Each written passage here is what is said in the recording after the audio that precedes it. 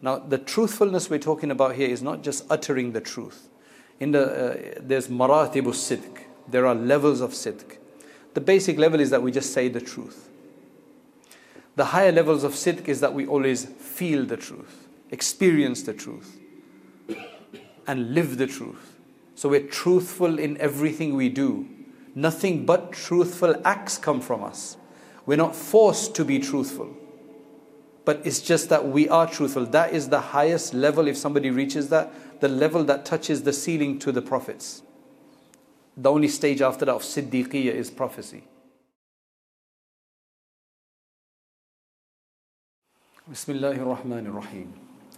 Alhamdulillahi Rabbil Alameen. Wassalatu wassalamu ala al-mab'uthi rahmatan lil alameen wa ala alihi wa sahbihi ajma'een. Amma ba'd. We'll be continuing with the next aphorism, the next wisdom from Ibn Ata'illah al-Iskandari rahimahullah's collection. For that, we are on page 110, and it's the last one on that page, number 252. Firstly, we start off with the aphorism number 252. This is what Ibn Ata'illah al-Iskandari says. He says, كيف تطلب العوض على عمل هو متصدق به عليك كيف تطلب العوض على عمل هو متصدق به عليك أم كيف تطلب الجزاء على صدق هو مهديه لك. These are all very eye-opening to refine our understanding of Allah subhanahu wa ta'ala. He says, how can you seek a reward? We had something similar to this, but it was different. In this one he says, how can you seek a recompense and a reward for a deed that He bestowed upon you out of charity? It was His charity and goodwill upon you that He let you do the deed, whatever deed it is. How can you now be looking for a recompense for that?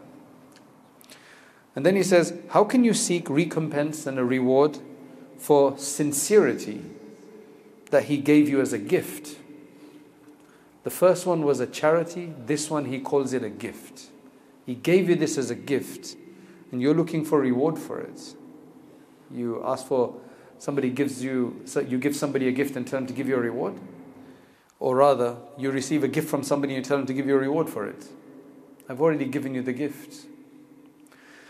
So this is really profound. It's very, very profound. So essentially what he's saying is, ultimately I think we have to start off from this this very firm basis that the human being is enabled by Allah to do whatever he does.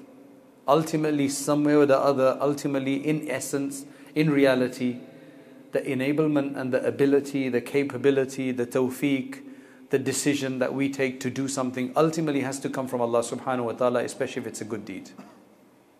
I mean, everything comes from Allah ultimately. Though we definitely have free will and we choose these things and we know we're choosing these things and we feel we're choosing it and we don't feel necessarily forced to do anything. Sometimes we do feel that a path is facilitated for us, no doubt, to do something good. An opportunity arises and we get chosen for that, alhamdulillah. Or we feel good about doing something. We feel satisfied about doing something. We feel eager about doing something. All of that is assistance from Allah. But ultimately it is our choice. But really behind everything, behind all of those curtains, is Allah subhanahu wa ta'ala anyway. He is the enabler. Nothing in this world can occur without Allah subhanahu wa ta'ala enabling it. That's why he says, Al-abdu innama huwa alatun musakhara. That a servant, a slave is literally an instrument in this world that is totally under the will of Allah subhanahu wa ta'ala. So if Allah subhanahu wa ta'ala enables him, then he makes a move. He is in motion. And if He doesn't allow him, then he cannot move. When a human being is like that, when we understand it, though we don't feel that way, because Allah has given us that level of independence, level of self-ability to do things, right? And we do live in a predictable world that if we make a move, things do happen. If we go right, then we actually go right, as opposed to going left. It is a predictable world for us to be able to live and do things in a predictable fashion. But ultimately Allah is behind everything. He is the enabler. I mean, if He created us, then why can't He enable us for everything that we do? Why is that so difficult to understand? So that's why He's saying that if you look at it from that perspective, then every action that you do, then it is from Allah, and there's a certain wisdom behind every action that manifests on us. We sitting here today, reading, studying and understanding is from Allah. It is something that He has enabled us to do, given us the capability, ability, time, facilitation for us to do, and there's a wisdom in why He's done that. So now, since He's the one who's allowed us to do all of this, how can you now turn around and say, you need to give me a reward for this as well? I let you do it in the first place. I'm the one who facilitated you, and now you're asking me for a reward. Isn't that... In the other place, He actually said that was reward enough that He even chose you for this. This is just talking about a slightly different dimension to it, just in a different way. فَكَيْفَ تَطْلُبُ الْعِوَضِ. Then He actually uses a very particular word. He says, كَيْفَ تَطْلُبُ الْعِوَضَ عَلَىٰ عَمَلٍ هُوَ مُتَصَدِّقٌ بِهِ عَلَيْكَ. How are you asking for a reward for an action that He gave you as a sadaqah, as a charity? Who do you give charity to? People who are in need, destitutes. That's who you give charity to. People who are not in need won't take your charity. Only the destitute accept charity. We accept it. And now the destitute that you gave sadaqah to now is telling you that you need to reward for me taking your sadaqah. Well, to be honest, people who you give zakat to can probably say that, because they're doing us a favor by accepting our zakat, by fulfilling our obligation. And even charity, to be honest, not that we do that, not that we encourage anybody to do that, because nobody will give them charity again, right? But there has been a time before when there was nobody to accept zakat. In Umar ibn Abdul Aziz's time in North Africa, in parts of North Africa, there was areas where everybody was sorted. Everybody had a nisab. Everybody had enough money to pay zakat. They couldn't accept zakat. Where are you going to give your zakat in that case? Right? So we don't have that, unfortunately, we don't have that justice in the world to create that kind of a scene, unfortunately. May Allah bring about that kind of justice. What makes us the most angry in conflicts like we're observing is the unfairness, is the blindness, is the bias. That makes me even more unhappy. That can't people see what is real right, rather than just go by affiliations and things of that nature. So then he calls it a sadaqah. So if Allah subhanahu wa ta'ala has given you and provided you charity of ubudiyah, of servitude to Allah, Allah has chosen us to be His slaves and to act as His slaves and to act that role properly by doing the worship, then subhanallah, and He says that is the secret of ikhlas, to understand that and recognize that ultimately it's all from Allah anyway. How can I do this for anyone else? How can I ask anyone else? How can I focus on anyone else? فَكَيْفَ تَطْلُبُ الْجَزَاءَ عَلَى صِدْقٍ هُوَ مُهْدِيهِ لَكَ. Now if you have any truthfulness, now the truthfulness we're talking about here is not just uttering the truth. There's maratibu sidq. There are levels of sidq. The basic level is that we just say the truth. The higher levels of sidq is that we always feel the truth, experience the truth, and live the truth. So we're truthful in everything we do. Nothing but truthful acts come from us. We're not forced to be truthful, but it's just that we are truthful. That is the highest level. If somebody reaches that, the level that touches the ceiling to the prophets. The only stage after that of siddiqiyya is prophecy. So he's saying, how can you ask for a reward if you've had any sidq, if you have any truthfulness? Then how can you ask for any reward? Now what's interesting, he says, which I've already pointed out to you, the commentator says that he has called the deeds that we do, that Allah subhanahu wa ta'ala allowed us to do, he called that sadaqah. Sadaqah is usually, as I said, for the destitute. And then when he talked about the truthfulness in the action. So one is the action itself, the other one is the being sincere and truthful in your action, pure for the sake of Allah. So we all do deeds, but sometimes they're tainted, they have ulterior motives, focus somewhere else, But if you have full truth and sincerity in those actions, he doesn't call that charity. He calls that a gift. So the action he calls a charity, and the ikhlas and sincerity he calls a gift. Why does he do that? He says because actions everybody does. It's more common that people do actions. That's much easier to do, comparatively to have sincerity in it. So that's everybody needs to do actions. But then if he gives you the sidq and the ikhlas in there, then he is genuinely gifting you something even greater.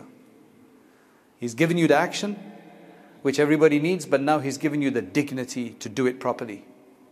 He's given you sincerity, so you're not focused on anyone else and you have turned around and done the action purely for the sake of Allah subhanahu wa ta'ala.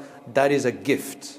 That's an absolute honor. I mean, even the action's an honor, but it's just relatively speaking, because more people will do action than have sincerity in it. Fewer people have sincerity in action as compared to people who do the action, right? Only a part of them will have that. Because he says, لأن العمل الناس فيه مشتركون. People all do action, they all pray Jumu'ah, they all pray Salat maybe. However, وَالْإِخْلَاصُ قَلِيلٌ وَأَهْلُهُ أَقَلْ مِنَ الْقَلِيلِ وَهُمُ الْخَوَاسَ وَخَوَاسُ الْخَوَاسِ. The level of ikhlas he's talking about, very few people have that kind of level of ikhlas. That's why Shaykh Abu al-Abbas al-Mursi radiyallahu anhu says that there's a hadith which says that إِنَّمَا أَنَا نِعْمَةٌ مُهْدَاتٌ. The Prophet ﷺ called himself a gifted bounty. I am a gifted bounty to you. I am a gift to you. And no doubt he is, because without him, what would we have done? Where would we have been? We'd be jahil like everybody else. We'd be acting like savages like everybody else. Al-Anbiya'u li-umamihim atiyah. Prophets for their ummah are gifts. That's the prophets for every other ummah. The claim here from Abu al-Abbas, Shaykh Abu al-Abbas, is for every other ummah their prophet is a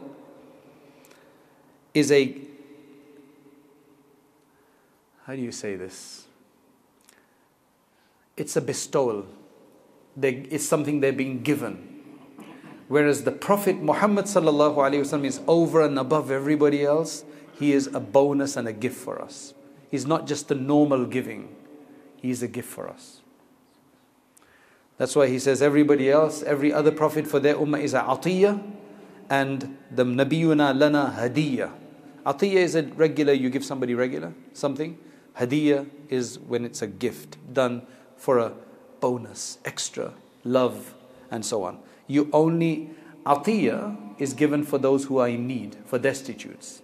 You give them something, like a charity almost. Right? He doesn't call it charity here. Whereas a hadiyah you give to loved ones only. You don't give everybody a hadiyah. You only give loved ones hadiyah, which means a gift. That's why Al-Wasiti radiyallahu anhu says that مُطَالَبَةُ الْأَعْوَاضِ عَلَى الطَّاعَةِ مِنْ نِسْيَانِ الْفَضْلِ. For you to then ask for reward for any obedience that you do is you're forgetting the grace of Allah. You've forgotten that Allah is being graceful to you. You've forgotten that, so you're being a businessman. A wrong businessman. Somebody who's just pure cutthroat business. No compassion. Be a businessman, but be a compassionate one.